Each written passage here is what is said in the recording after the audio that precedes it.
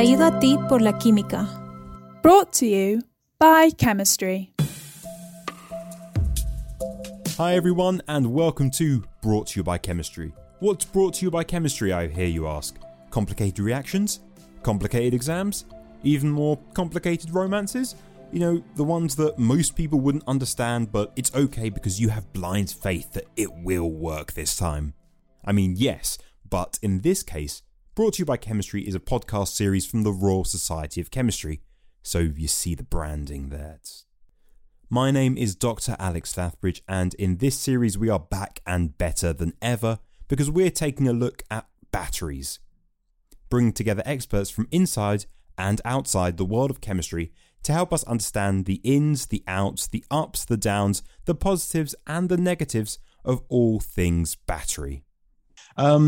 Could I please get you to introduce yourself? I'm going to go with Serena. Could I please get you to introduce yourself? Hello, my name is Professor Serena Custon. I am the Head of Department of Material Science and Engineering at the University of Sheffield, where I run a research team dedicated to investigating next generation of energy storage materials specifically for batteries. So it's really great to be with you today. Wonderful. I'm glad to have you here. And of course, second wonderful guest, please introduce yourself. Yes, my name is Robert Llewellyn, and I'm just coming up to the 50th anniversary of my expulsion from grammar school, which gives a slight distinction in the educational process that I went through from Serena's. I'm not a professor. But I was quite a clever kid. I'm going to defend myself, but very, very annoying, which is why I don't blame the school for expelling me. I deserved it.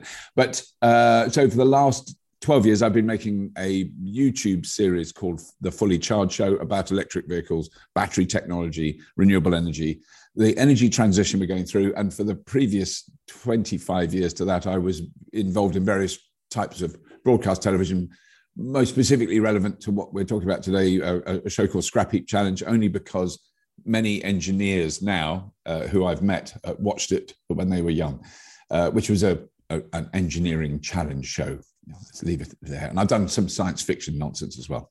Wonderful. Now that we've got, the basic stuff out of the way, both of you are going to lead me into the world of things that I know very little about, which is batteries. And, people are listening to this podcast because they want to know about batteries. We're going to learn all about batteries. And of course, my very first question I'm going to say, Professor Serena Cusson, what is a battery?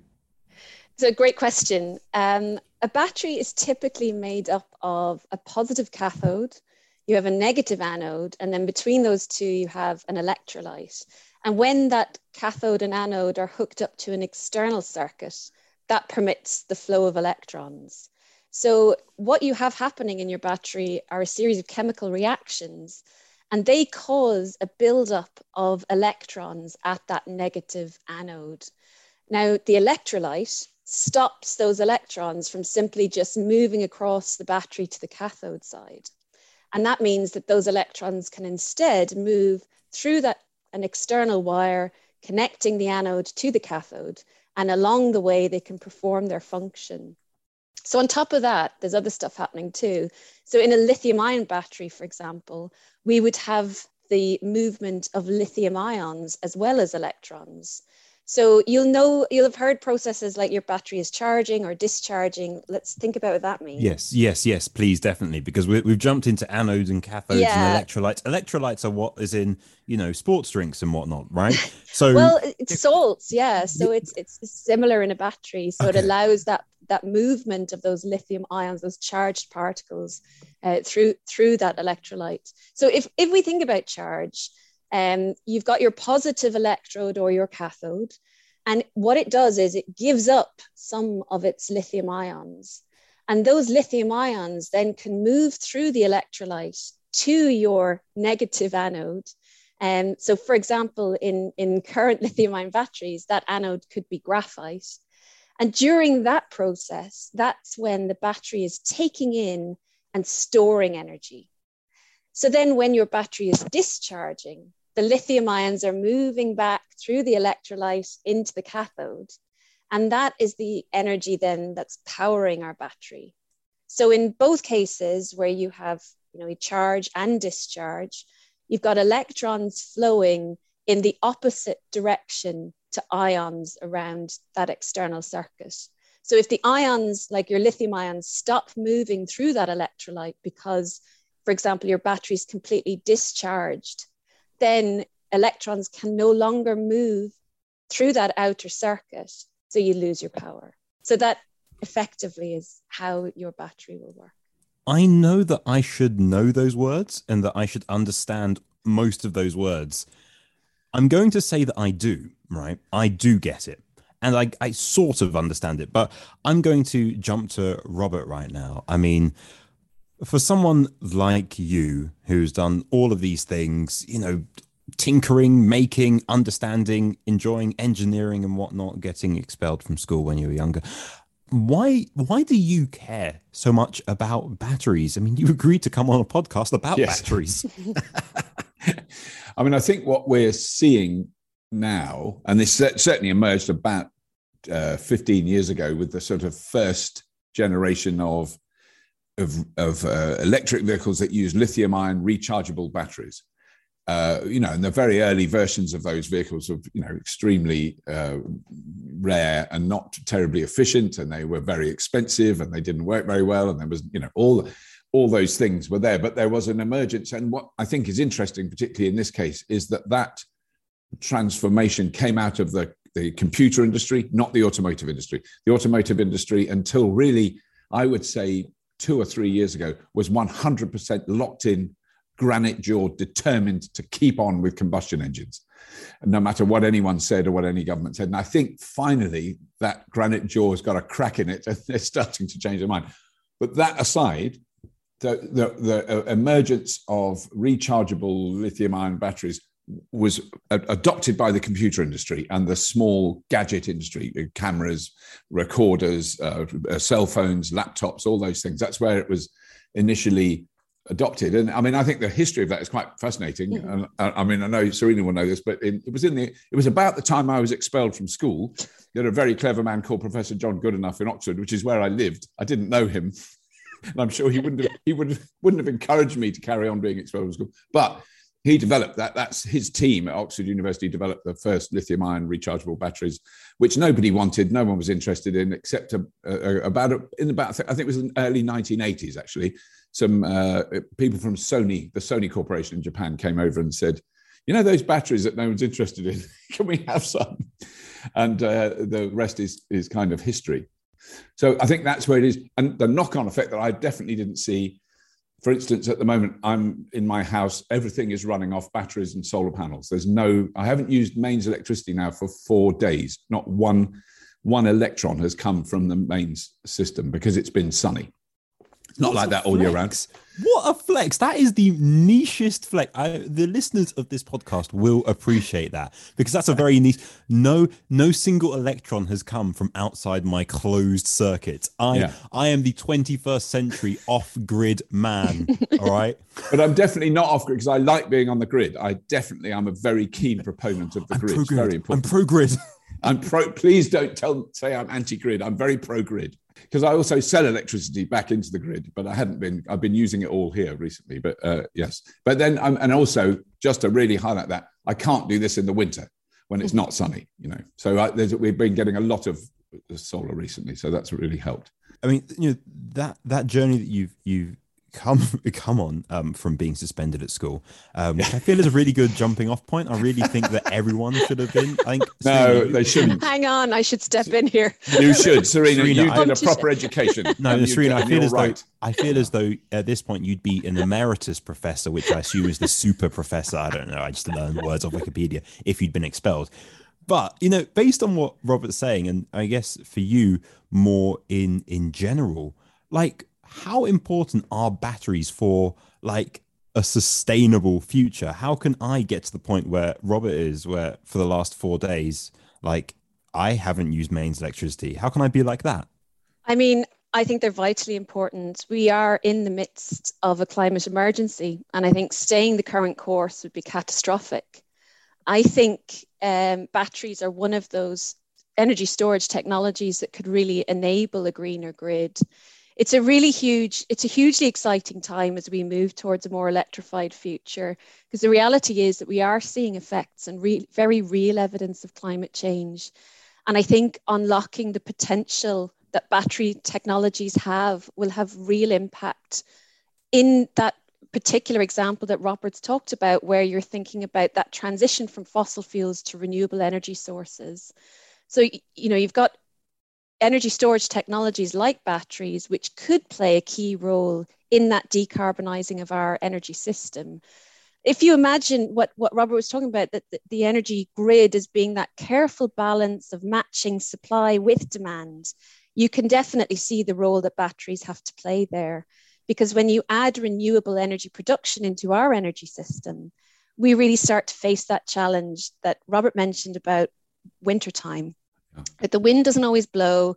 Unfortunately, in the UK, the sun does not always shine. So there's going to be those inherent peaks and troughs in our energy supply, in our renewable supply. Now, but in 2020, our renewable energy generation in the UK actually met over 40% of our electricity demand. So there is a really clear need for storing that energy and making sure that we have that necessary flexibility to be able to deliver that energy where and when it's needed. So I think that batteries have a huge sort of opportunity here. There's lots of chemistries under that umbrella of batteries that could potentially play a role. And I think that one of the areas that I'm speaking now is as a materials scientist, but I really think that in terms of delivering a more sustainable future that you mentioned, that material science and chemistry has an enormous role to play here. I think if you look at a battery, we mentioned earlier about battery has, the negative end, positive end, you've got this electrolyte in the middle, then you've got the packaging it's within. Robert talked about the production of these things and how you package them together. Any kind of technology like that sits at an interface of multiple research areas. And so you really need a commitment to collaboratively working across those areas. And by doing that, I think you can, and I think we are seeing more sustainable ways of making materials. We're making use of more earth abundant elements in our energy storage materials. And I think we're starting to think more deeply about the environmental impact that those materials might have. And I think as a researcher working in this field, I think it's extremely important challenge for all researchers working on energy storage to make sure that we think about any new materials that power our batteries. We take into consideration those wider economic and social science implications of any technology development. So we have to make sure that everything that we do is sustainable. And I think that means you can recognize then even the wider benefits of what you do, that any movement to a more sustainable future promotes human welfare and it advances our society as a whole. And I think all of those activities can further contribute to decarbonisation efforts and that role that batteries will play in that.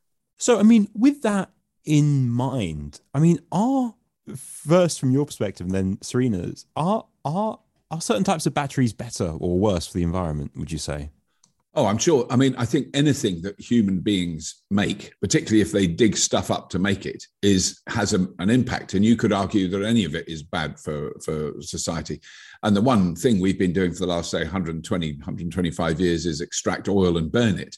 And I think we now understand that out of all the extraction industries, that's really quite a negative thing to do, because however hard we've tried, it's really difficult to burn something twice. It's very easy to burn it once. But, I've always asked people who are very pro fossil fuels and combustion, and I say, show me a litre of recycled diesel and I'll buy a diesel car, if we could use that again. And I think that's the critical difference. And we have to make sure that is built in, which is very much as Serena was saying, that is built in from the get-go, if you like, although I hate that phrase, but that we design the battery chemistry and the materials that we use in it to make it as easy as possible to then, at the end of life, which I'm going to argue is 15 to 20 years, not 5 minutes, at the end of life, we can use those materials again. And I think a critical point I always want to make is that the one of the key people behind the emergence of the Tesla Motors company was a guy called JB Straubel, who I've met once, who's an extraordinary quiet man. He doesn't get in the news a lot. And he left Tesla a few years ago. He was absolutely instrumental in the development of their software, their battery systems, their drivetrains, which are still, annoyingly, because I'm not a Tesla fanboy, even though I drive them, annoyingly, they're 10 years ahead of anyone else. And it is annoying. And other people really need to catch up. But he left and he started a battery recycling company called Redwood Materials in I think it's in Utah, in America. And at the moment, there aren't car batteries to recycle because they're lasting too long. But he's recycling billions of tons of old phones and laptops, which we've all thrown away without a second thought. And it's so critically important. He's extracting materials from those batteries and selling that material to Tesla, who make batteries from it. You cannot do that with fossil fuels. You can do it with an engine. A combustion engine, you can melt it down and reuse that metal, but you can't do it with the fuel. And I think that's the critical difference. So yes, definitely there are, and I wouldn't want to name them. I think Serena will know, the better and the worst environmental damaging, and not only environmentally damaging, ethically damaging, where the materials come from, who extracts them, are they paid, how is the environment affected by that? All those things are really vitally important, but they're also changeable, and often the general press is 5 to 10 years out of date in their biases and bigotries, which can be frustrating that things have changed. And also, I think one of the few things that I feel confident does is one of the new battery technologies. And again, this would be, Serena would know way more about it, but I've heard of so many different types of battery forms that are emerging. And I think 99% of them are they're going to fail. They're not going to work. But one of them, you're going to go in 10 years' time. We can't tell now. In 10 years' time, they'll go, oh, was that? God, I heard about that in 2007. I never knew that would actually happen. One of them is going to work. And it's not impossible that we could have a transformative, higher density, lower weight, smaller, longer lasting battery, which doesn't have a lot of those contentious materials. And currently, we cannot do anything with combustion engines. We've taken them to the absolute limit of their reliability, their efficiency. There's nowhere else for them to go. 150 years of development. There's an enormous distance that we can still go with battery technology and the materials that's in it. I'll shut up. I mean, I love the energy more than anything. So, Professor Serena Cusson, could you tell us? I mean, what's your perspective on this from the chemistry, the materials, the research perspective? Are some batteries better or worse for the environment? I really hope it's not AA batteries. They're my favorite. I think it's a great question. It's very broad, but really, really important. And if it's okay with you, I'll sort of think about this from safety, recycling, and ethical concerns are quite similar to what Robert was saying. You will have heard about safety issues around some batteries that have led in the past to things like product recalls of consumer goods. And I think that really serves to highlight the need for us to really deeply consider our research into the safety of batteries. So, for example, Robert mentioned there's lots of potential battery chemistries out there. One of them is the solid state battery. So at the moment, we cannot safely use lithium metal as an anode in a liquid electrolyte battery. Now, why does that matter? Well, it would be great to be able to do that because lithium's really light. So that would give us a lighter battery and it would be higher energy density. So that's great for your battery car range. But we face huge safety issues there because the buildup of lithium can cause the growth of something called lithium dendrites. These are like little whiskers. I don't know why I'm pointing at my face, but little whiskers of lithium. I mean, this is an audio medium. I mean, this isn't video, so it helped me. It helped me understand what whiskers are. Yeah. So for people listening, imagine sort of a Hercule Poirot. If anyone used to watch ITV2, it's she's doing the little mustachy whiskers like a cat to explain this. So please explain this feline concept. So you could imagine these sort of whisker-like buildups of lithium that can protrude through your battery cell. And what happens there is it can cause huge safety risks and the potential for fires. So there's a huge amount of ongoing research in that area of looking at safer alternatives. looking at things like ceramics, which can replace those flammable liquid electrolytes, but still allow the movement of ions through those solids. So that's really quite exciting. Another area that, in terms of, are some better than others in terms of being better or worse for the environment, you've got to think about how you're actually going to transport these things as well. So we do face concerns when we think about transporting lithium-ion batteries, because they can't be fully discharged, and that can lead to considerable transport costs. So in that case, we've got the advent of things like sodium-ion batteries, which are really very exciting because sodium-ion batteries can be fully discharged, and that avoids a danger of thermal runaway, which can be caused if you short circuit. And so that makes transport much, much more efficient. So there's that aspect as well of environmental concern. Robert's already touched on the recycling piece, which I completely agree with him. I think in terms of the environmental impact of end-of-life batteries, we have this huge predicted growth of electric vehicles in the UK, and that represents a really significant challenge around waste management. And I think there's vital work to be done on recycling and reuse of batteries. And there are teams in the UK working to establish not just the technological framework, but also the legal and economic infrastructure that you need to have around that battery materials recycling piece. And I think there's huge value in developing those kinds of methods where you harvest critical elements that are not earth abundant. So you might reuse them and reapply them. When you think about that, the question of earth abundance, there's 3 countries in the world account for 85% of global lithium production. And when you go to mine things like lithium, it's often done through brine extraction, and that's really water intensive. And existing methods typically rely on solar evaporation from these really large salt flats to crystallize out other salts. And that process can take months or even years. So there's opportunities there for new filtration techniques that are at quite early stages now, but that could reduce those processing times. And I think we need to be implementing those kinds of recycling strategies. And as Robert said, consider second life scenarios for batteries that have already delivered on their primary function. And then going back to that awareness of ethical concerns around child labor, around the mining of elements like cobalt in batteries that's used very widely, as well as building more responsible cobalt supply chains.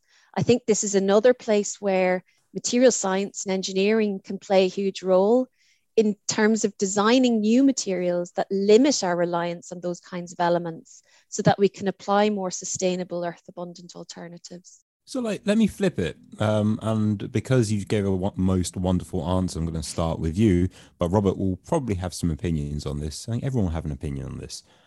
What do you think, right now, what would a world without batteries look like? Oh, wow. Okay, that's a really interesting question. Because there might not be, Robert, I hear you have a YouTube series called Fully Charged. What happens if there's nothing to charge? I mean, okay. What would happen in a world without batteries?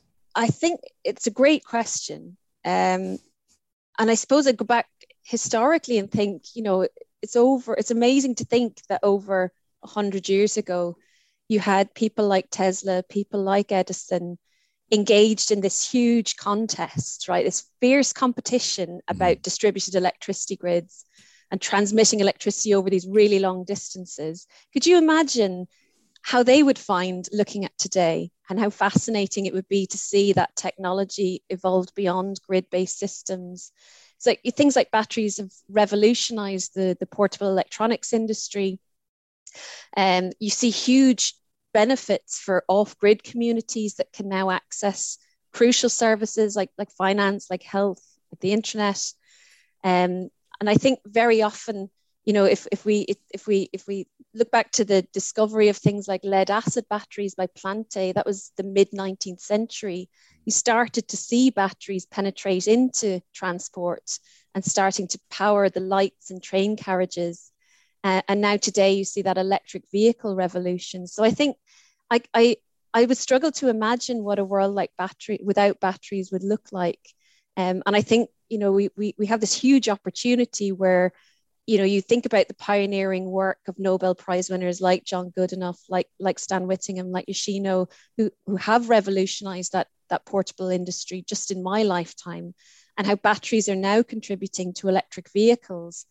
That huge critical role they're going to play in that movement away from fossil fuels is just really exciting. It feels you've taken what is a not negative question, a quite difficult and maybe sad question, and turned it into a huge positive, which I like. And speaking of turning negatives into positives, batteries. Robert, what do you think a world without batteries would look like? Oh, and it is hard to imagine because they have been around as long as combustion engines, effectively, in one form or another. I mean, I think there was a very early battery on display at the Royal Institution, isn't there? Was it the Volta? It was basically the Voltic pile, yeah. The Voltic pile. It's a load of bits of leather and zinc, and and so that was. I don't know when that was. That was a long time ago, a couple of 100 years ago.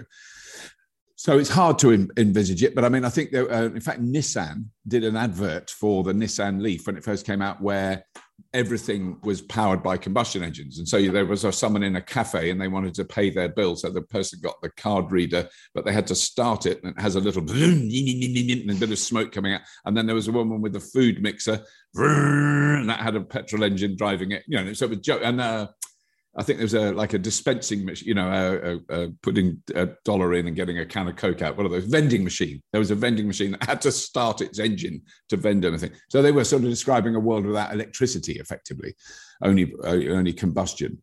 But so I can't quite picture it. It's like, if we had never developed combustion engines and we'd never extracted oil and burnt it, the world would be very different. It might be worse, or it might be better. I mean, it's very hard to really imagine a world without batteries. We certainly couldn't do a lot of the things we take for granted now. I mean, my laptop is running on a battery at the moment. So, they're just a ubiquitous part of aren't they? They're part of our lives, and we don't even notice. Even these little things, that's what I think is more freakish, because I grew up with wire. Everything had to have a wire when I was a lad. And I've got two little things in my ears that I think have got batteries in, because they work and they're electronic. I don't even know. The batteries have got to be pretty small. So it is hard to envisage that. So, I mean, you've both talked there about, taking the past until to now. I mean, in terms of like what's happening now towards the future, Professor Serena Cusson, can you please give us like an overview of your research into batteries? I mean, what's on the horizon? What's coming next? What's the next thing that Robert can talk about on his YouTube channel, which is fully charged if you want to subscribe on YouTube? Well, I think very often you'll hear battery researchers talking about things like energy density and power density of batteries. So I'm going to tell you what those things mean before I tell you what we're doing about them. So energy density tells you about how much energy your battery can store in a given mass or a given volume. And then power density is telling us about how quickly that device can then deliver that energy. So you can think about it like a race. If you were running a 100-meter race, you need to deliver that power very, very quickly to accelerate, like think Usain Bolt here. So you have very high power density. But if you want to run a marathon, you need to be able to maintain that energy over a really long time and have very high energy density. So you want to be Paula Radcliffe. So your energy density measures the ability that you have for how long you can store energy, whereas your power density is how quickly you can release it. So a lot of the research that we're doing at the moment is trying to optimize those kinds of characteristics in batteries, making sure that we can deliver batteries that have that long lifetime, that can deliver energy over a long period of time, or if you want to accelerate, that can deliver that acceleration. So we're also trying to do that in a way that, going back to an awful lot of the conversation we've had up to now, that reduces our reliance on expensive elements and moves to sort of more cheaper, more sustainable alternatives. And of course, we want to pair that with smart engineering. So we're trying to think about how we might significantly reduce the cost of our battery without limiting its lifetime or its energy density or its power density, and do it in a safe way. So in terms of what my research is doing, I have the huge privilege to lead a very large consortium of researchers through the UK's Faraday Institution. We're working on next generation cathode materials. So remember, the cathode's the positive part of the battery. And we're a project called FutureCat. And it's a UK-wide collaboration. It's fantastic to get to work with so many people across so many different scientific and engineering fields, led out of the University of Sheffield. And we're working to deliver new routes to high-performance cathodes. Cathode represents the most expensive part of your battery at the moment. So there's a huge opportunity there for material science and chemistry. We're also trying to develop ways in which you could prolong the performance and the lifetime of these battery cathodes, as well as discovering brand new cathode chemistries where we apply much more earth abundant elements for more sustainable batteries. I mean, I'm very charged up about this. I'm sorry, the battery puns. You said Usain Bolt, so I thought we were stacking up battery puns. Sorry if we're not. I mean, Serena, what is stopping us from getting further ahead? What's stopping us from having like a super powerful battery in the palm of one's hand? There's a lot of challenges in terms of delivering a brand new battery chemistry that can make that transformative step change. I think there are candidates on the horizon. So I think that things like solid state batteries, for example, I mentioned earlier that at the moment we can't use lithium metal. If we could, that would see a significant improvement in energy densities and also in safety and sort of making smaller batteries as well. And I think that would see a significant step change. I think when we look at, you talk about the incremental changes in batteries to date. I think when we look at some of these more earth abundant alternatives, so I mentioned manganese as an example, moving from nickel to manganese. These have really, really exciting potentials. So let me explain why. At the moment, some of our battery chemistries, they rely on our metals giving up or receiving electrons during all of their work in the battery. So if we could move to a situation where it's not just our transition metals, but also other elements present in the battery are involved in those electron transfer reactions as well, it's increasing the capacity of our batteries or improving, potentially significantly improving our energy densities. So it's sort of thinking about things in a different way. Now the challenge there, of course, is we're trying to step change here in terms of performance, but it does require a huge amount of fundamental research to understand how these processes work. And if we can understand them properly, then we can take full advantage of them. Okay. That's made me really hopeful for the future. And I think, like we've mentioned, one of the big places you're going to see batteries being used, at least as a consumer, it's going to be consumer vehicles. And when people think about that, they think about electric cars. But, Robert, I've seen on your YouTube channel, I'm not going to name it, people should know it by now, but it's fully charged if you want to subscribe. You don't just have electric cars, you have electric boats, and there's something that I've been considering getting, an electric bike. They're electric bikes. So for you, I mean, just even looking at vehicles for now, like, is there what would the perfect battery be? I mean, what would you like to see in that respect? I mean, right now you're putting it forward to Professor Serena Custon. She might be able to make it happen. So, like, yes. what would the perfect battery look like? I think the answer is there isn't a perfect battery because there are many roles that a battery can fulfill, and therefore you want different technologies for different roles. So, for instance, one of the things that is often overlooked by people who aren't in the bubble of electric vehicles and the technology surrounding that is that, for instance, I had the very first generation Nissan Leaf, the very first production electric car built in 2010 in Japan. And I've replaced Look at the flex here. He's like, Serena, have you noticed this entire thing? We've been chatting chemistry. He's been like, oh, so I actually had I've met this person who worked at Tesla and who now recycles at one time. Oh, I had actually the first electric Leaf, Nissan Leaf when it first came out. What kind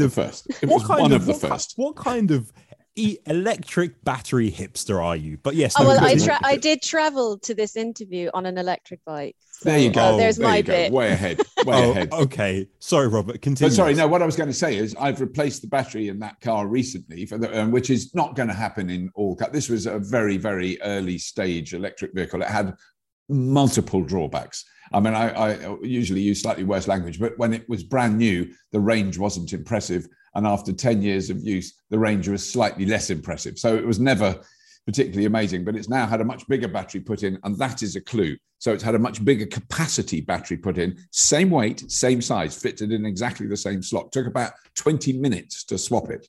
Very, very quick process. A lot of software problems. So now, because the software was fairly crude when it was made, so now when you charge it up overnight and you look at it in the morning, it says 168 miles range, and you literally drive 10 meters and it says 110 miles range. So it's adjusting in a very violent and aggressive way. But that said, the battery that was taken out is now running a small workshop and office.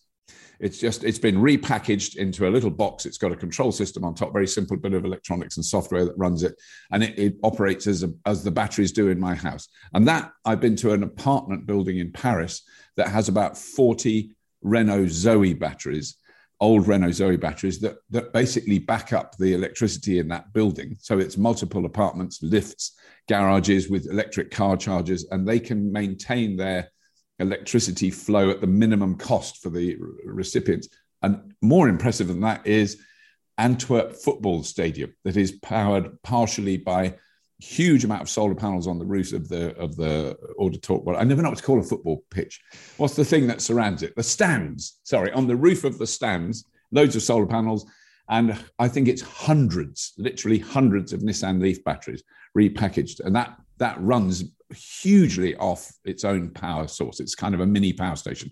So the second life of those batteries is, which Serena did mention, is much longer than we thought. Because if you make a battery and you put it in a car, you then accelerate that car as hard as you can, which people who drive electric cars want to do occasionally.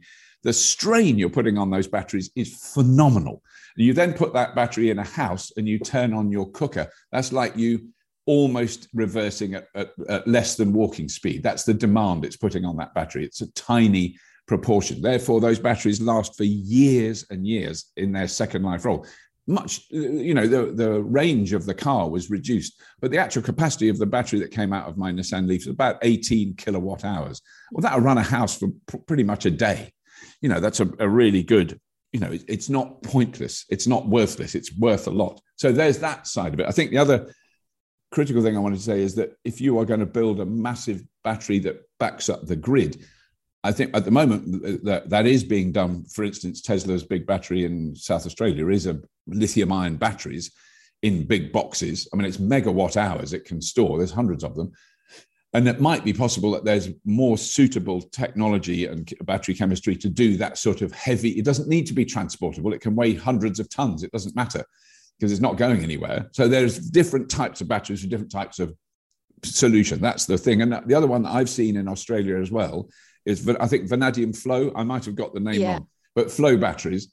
So all the cell towers, the remote cell towers in Australia that distribute the mobile phone signal have a small solar panel, not much, and a little flow battery in a box at the base of them. And that gives them 24-hour secure power so they can run without having to be connected to the grid because some of these are really isolated. They used to have diesel generators. Those needed constant maintenance. They've got rid of all those. They then had lithium-ion batteries, which they found were struggling with the heat. And vanadium flow batteries, the ones that I saw made by a company called Red Flow in Brisbane, they actually benefit. They get better if they're drained to 0%, and if they're charged to 0%, they prefer, which a lithium-ion battery, you want to protect it from doing that. So it really suits the environment it's in. It doesn't mind about hot and cold. It's not bothered about those things. It doesn't get affected by that. It lasts for decades. We don't even know how long they'll last. It lasts a hell of a long time. It would be utterly unsuitable for a vehicle or a ship, or a car. Completely useless there, but brilliant for that sort of grid backup. And lastly, the one thing I want to say is batteries have got hugely better since I had bought my Nissan Leaf as an early adopter in 2011, because the capacity and the energy density has improved enormously. And up until very recently, the cost has dropped precipitously. Now, that is being affected by, as we were hearing, commodity prices now. So there may be a bit of a kick up in the other direction. But I think long term, they're going to get cheaper. They're going to last longer. And the last thing I really want to say is it's very important to remember, because cobalt, very, very contentious material. Cobalt has been used for the last 50 years to refine oil. And no one talks about that. And large amounts of cobalt are needed for us to remove sulfur from diesel and petrol. And it's not recycled, that cobalt. So I just think it's always worth mentioning, because the cobalt was used as a stick by the fossil fuel industry to beat the development of battery technology. And all the time, they kept very quiet about their large usage of cobalt, which is, I think, a good example that there are some people who lobby for some companies that are less than scrupulous or honest. Do you mind if I pop in on that? I think when you're thinking about a particular technology for a particular application, I think it's really crucial that you think about what you want, but what you can have. So you might like to have very large storage capacity at low cost. You'd like to be able to deploy it very widely. You'd like to be able to have some flexibility in how you deliver that would cover sort of minutes to months. And so I think if you're going to think about how batteries sit within that space, you could see that, for example, something like a lithium-ion battery would be in a prime position to deliver at timescales up to a day, like you were talking about. Yeah. Whereas things like flow batteries are much more suitable for several days. So it's thinking about which chemistry is right for the application that you want to use it for. And then just thinking about your point about second life, I think there's a big piece here about understanding second life and what's possible in that second life. And we see there's a really huge number of challenges that scientists and engineers are facing at the moment around maximizing the lifetime of current lithium-ion batteries. So if you take into account, for example, a current lithium-ion battery technology, we call it NMC. So the N stands for nickel, the M stands for manganese, and the C stands for cobalt. That cathode material, you can think of it like layers, like sheets of paper. And when we're charging a battery that has that kind of cathode, remember your lithium ions are moving through the electrolyte into those layers back and forth as you charge and discharge. So the lithium ions move back through the electrolyte during that discharge into that positive cathode, so happening hundreds of times. Just checking. So they're going like up and down through these layers. So if you think like a lasagna. Like a lasagna sheet, exactly. So okay. Think of a lasagna sheet, and that those lithium ions moving in between those sheets of pasta and back again. And if you imagine that happening hundreds of times, and those layers could be, you could think of them like sheets of paper or like sheets of pasta. They'll start to degrade over time. Like Robert was saying, if you're really driving that car, really accelerating, really pushing it to its limits, you could even imagine those sheets starting to collapse a little bit. And that, of course, has significant effects on the capacity of your battery with time. And so lots of people, especially here in the UK, are looking at how to mitigate those kinds of degradation processes. And again, if we can understand how those layers degrade or how battery capacity fades over time, that's where we start that pathway towards designing better batteries for the future. So when I think about like batteries of the future and future, which is very far in the future, English, strange language. Like I don't think about just electric cars, electric bikes. I think about like planes, like electric planes. Robert, I mean, you've been flexing on us this entire conversation, from everything to going to Australia to being kicked out of school so you could live your life fun and early. Like electric planes, do you reckon that they're going to be a thing? I'm very ashamed because I talked about my Nissan Leaf and I was rightly teased about that and about my all the other things. A couple of weeks ago, I flew in an electric plane for the first time. So I didn't want to say that. I didn't want to say that. This was a long time ago, before he was a well-known international figure. An actress that I very, very knew from a distance. I didn't know her at all, but she came up to me at a party, and she's that doesn't happen to me often. An attractive young woman came up to me and said, "Oh, hello, Robert, it's lovely to see you." Da da da. And then she said, "Oh, come and meet my husband." And I'm going to admit there was a slight disappointment in me, that she was going to introduce me to her husband. Her husband was a man called Elon Musk. And I went up to this man and I shook his hand. And this is our entire conversation. "Nice to meet you. Nice to meet you too." That's it. That was the full length of our conversation. But he was very busy. There was a lot of people there. So I did fly an electric plane the week before last. It was very windy. It was a very small plane. It's a Pipistrel, 2-seater kind of a training plane, mass produced. It's not a one-off a prototype. It's made in Slovakia. Lightweight 2-seater electric aircraft with a 24 kilowatt-hour battery. Can fly for about an hour very safely with a big margin for emergencies. Incredibly reliable, incredibly mechanically simple in comparison with a combustion engined aircraft. And that's a thing I suppose general people outside of aviation have no idea about. And I certainly wouldn't have done without having it explained to me in depth. But you take an engine that is essentially the same as in a car, and you take it up to 10,000 or 15,000 feet, it won't work because there's no oxygen for it to burn in its carburetors. So it has to have incredible, extra heavy, complex technology that forces air into the combustion chambers in order for it to actually operate. So a car engine would only probably work safely up to about 10,000 feet. Anything above that, and you're really in trouble with it. So you have to do a lot of work to make a combustion engine operate at those temperatures. You can take an electric motor into outer space. It would still work. It can be in a vacuum. It doesn't matter. Not that I would suggest this Pipistrel can go as high as that. But last week we went to see a vertical takeoff and landing electric aircraft that's going into production now.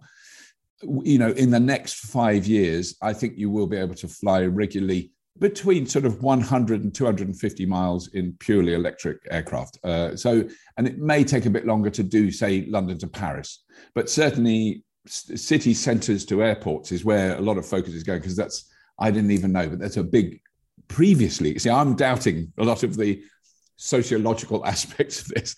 That in the past, a lot of business people needed to get from the business hub to the airport in the minimum time possible because they're so important. And actually now, fewer people are flying with business anyway. And also the whole flying thing is questionable. And also nobody works in offices anymore. So I think there's some arguments around there. But certainly there are technologies developing. Well, and I think autonomous as well, very critically important, fully autonomous short-haul flights. You two will definitely live long enough to see that as a regular, normal thing. It won't even be unusual. You won't even comment on it. You just get in a little thing and it'll fly you somewhere. Not that far, not that fast, not that high, but it will do it, certainly. So it's definitely happening. And that is 100% down to battery technology and improved battery technology. So Vertical Aerospace, who we want to see, have developed their own battery technology in-house. I don't know what it is. It's secret. They're not telling anyone what it is. But they're predicting that within, the next 5 years, they'll be achieving 250 miles. There's also Electroflight. There's so many different companies that are doing it. I'm trying to remember the other one. There's another company whose name will come back to me in a moment, who are doing hydrogen fuel cells and batteries for longer haul flights. And they're experimenting with that just down the road from me. It's so annoying when I can't remember the name of the company, but I will in a moment. Yeah, when they're just down the road from you don't remember. Down the road, I remember. I have a Nando's. And I do quite like the idea that you're like, oh yeah, for the two of you, these sorts of things, flying in these battery-powered vertical takeoff and landing things, it's going to be completely normal. Bro, I'm broke.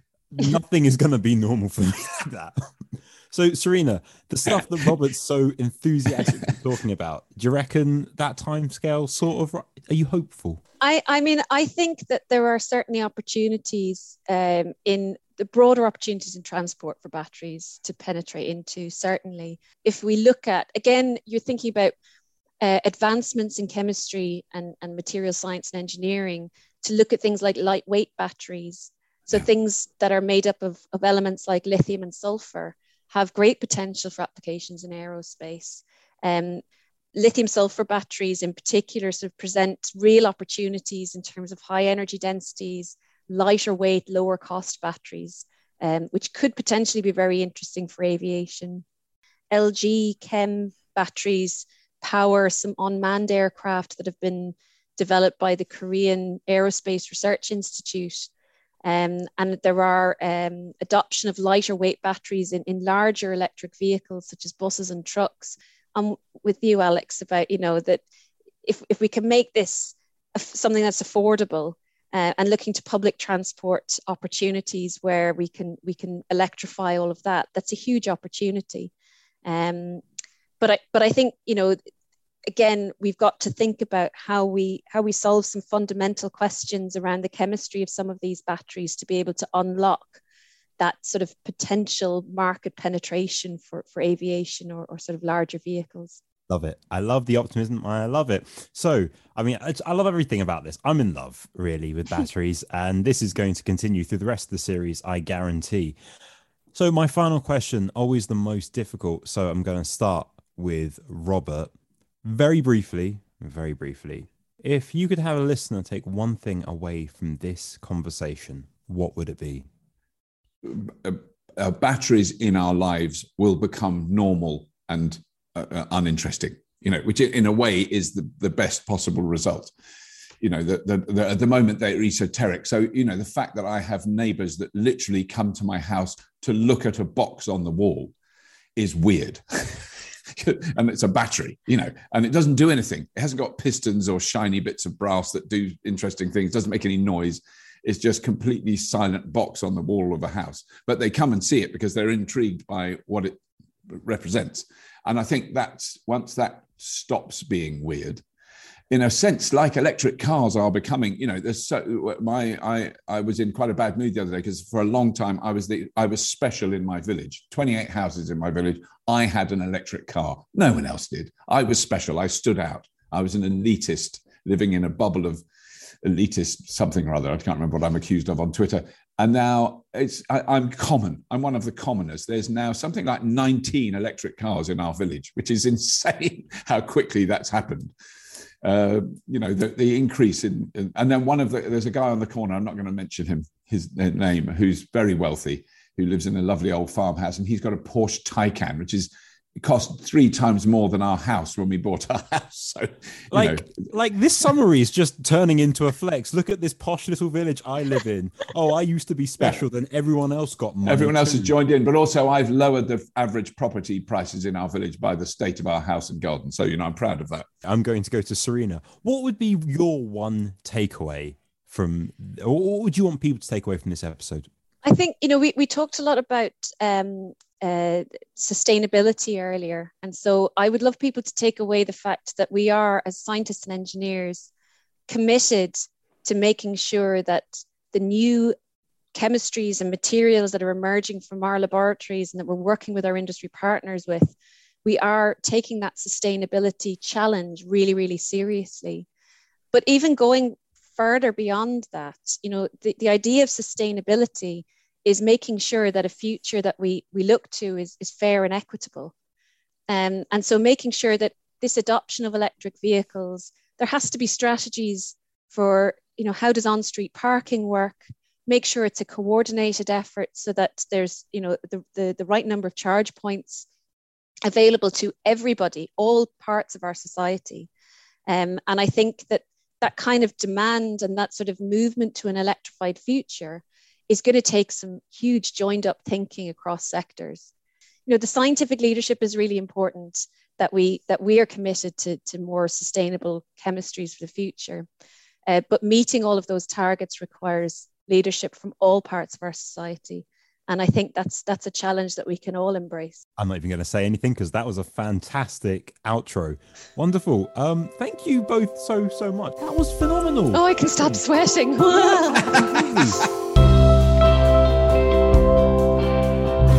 So, of course, wonderful guest. Could you please introduce yourself? Hello there. I'm Saiful Islam. I'm Professor of Materials Science in the Department of Materials at the University of Oxford. We, of course, here on this podcast, we're interested in batteries. We love batteries. We're we're charged up for batteries. My puns are great, and they're going to keep getting even better. Kieran is going to edit out the terrible ones. So I guess to begin with, could you very briefly tell me why are you so interested in batteries? Well, I suppose we all know that one of the greatest challenges in this century is low carbon, sustainable energy to help deal with the challenges of climate change and also increasingly pollution, urban pollution. So why I'm interested in batteries? Well, batteries are one of the technologies, not the only one, that can help to address low carbon energy. It's batteries are used in portable electronics, but increasingly they're being used in electric vehicles. And that's one way of reducing carbon emissions and help to deal with climate change. All right. So I am often told about batteries. Like, people tell me that batteries are very interesting. Of course, you love batteries. Now, the battery that I always think about is my phone, right? And I'm told that it's a lithium-ion battery. That's the battery that's in my phone. Can you please explain what a lithium-ion battery is? Because people have said it too many times, and I'm sort of a bit scared at this point to ask. So we know that a battery is electrochemistry in action. I view a battery a bit like a sandwich. You've got two bread slices. The two bread slices are the electrodes. And in between those two bread slices, you need a good sandwich filling. So the meat or cheese, if you're vegetarian, is the electrolyte. And in a lithium-ion battery, what's moving between the two electrodes are lithium ions. One of the electrodes is a lithium transition metal oxide, and the other electrode is graphite. So it's a lithium-ion battery because the actual ions that are moving are lithium. You know what? When you say it like that and you sum it up like that, it feels like a silly question, but I know full well that myself and many other listeners of this podcast perhaps didn't know that. So thank you. And you've also made me think about lunch, which is another thing. I'm hungry for knowledge, but also a sandwich at this point. Well, actually, I should add also, people might say, well, why lithium? Well, lithium is the third element in the periodic table. It's the lightest and smallest of metal ions. So we don't have, as yet, a hydrogen battery. That would be a fuel cell. We don't have a helium battery, but we do use them in balloons. But a lithium is the lightest and smallest of metal ions out there. And that's why it's got what is called a very high energy density. So you can stuff that sandwich, that electrochemical sandwich, with lots of lithium, which means it can store a lot of energy in a small mass and a small volume. So it's like the most dense sandwich possible.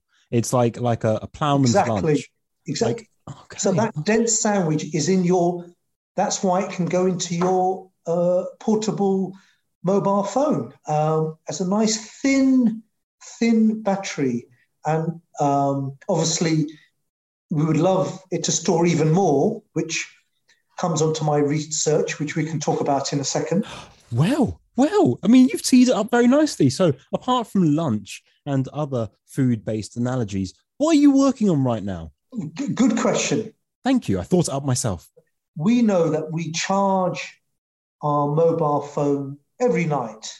Supposing we could develop a battery that you only have to charge maybe once every 2 weeks. Could we increase the energy density, how much that battery can store? So one of the limitations of how much energy we can store is on the cathode side, the oxide side, which has a lower energy density than the graphite on the anode side. So my research, which is being funded by the Faraday Institution, is to develop new cathode materials that store more energy. And that's one of the big areas of research, not only in the UK, but around the world. Okay, so I mean, you got to tell me where are you right now? Am I going to have like a micro SD card sized battery that can power my computer? Are we there yet? Currently, our conventional cathodes are layered oxides. The prototype was lithium cobalt oxide, which led to the Nobel Prize for the founder, the pioneer, which is John Goodenough, which is long overdue, the oldest Nobel laureate at 97. And he got the Nobel Prize 3 years ago with Stan Whittingham and Yoshino. That's the conventional one. The other conventional cathodes are lithium nickel manganese cobalt oxide, called NMC. So that's currently in most electric vehicles, that NMC. What we're working on, what is called lithium-rich oxides, trying to stuff more lithium into these layered oxides, but also very new structures called disordered rock salts. We all know the rock salt structure, the stuff that we sprinkle on our chips. We all know that. Again, the food-based analogies. Is this what this is about?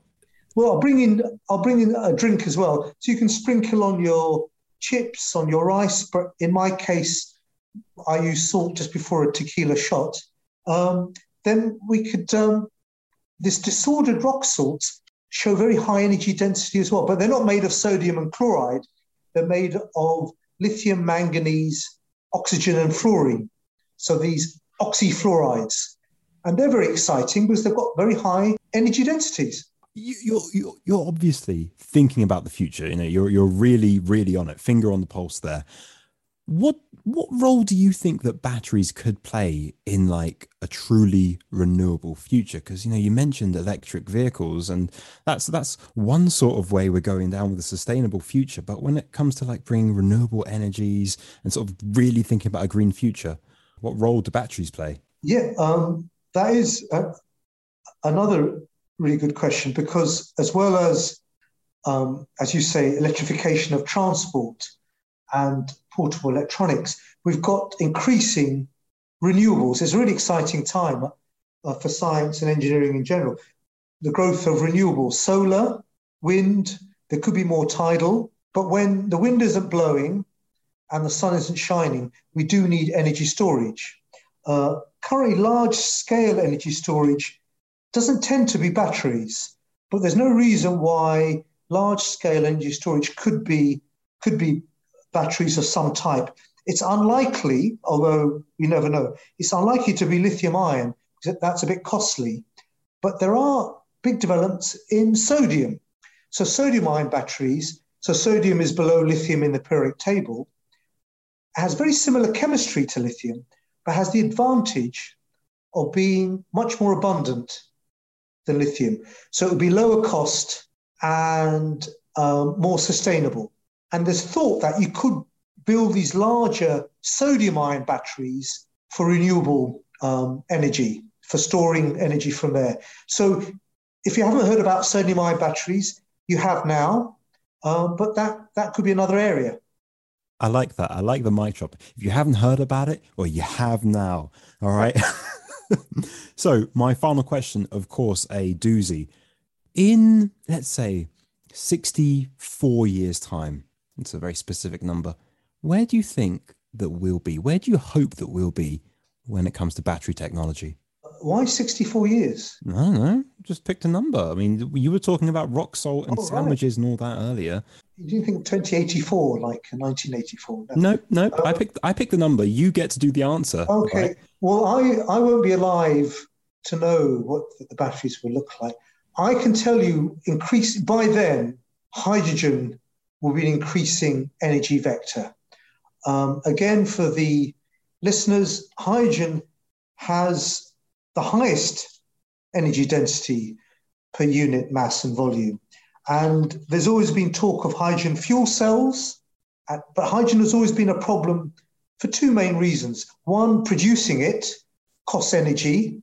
And if you're going to use energy to produce hydrogen, that could be carbon intensive. And the other challenge with hydrogen was storing it. How do you store it? There's always that worry of explosive tanks. But I think in 64 years' time, we'll see those two challenges being met. And we'll see more and more hydrogen fuel cell cars, but married with new advances in battery technologies as well. So there'll be fast charging batteries, hydrogen fuel cell cars. But who knows what the cars will be like in the future? They could be levitating on superconducting magnets. There could be superconductors out there. Yeah. I feel as though I chose 64 years' time because you are ageless from your skin right now. So I assumed 64 years was the point where you'd be dead, definitely. Well, I'm hitting a big number next year, the big 60. Oh, what? Wow. Yep. Okay. Well done. Wow. That skincare regime. Anyway, well, toodle pip. I'm going to go eat Greg's. Bye. Lovely. Thanks a lot. Bye.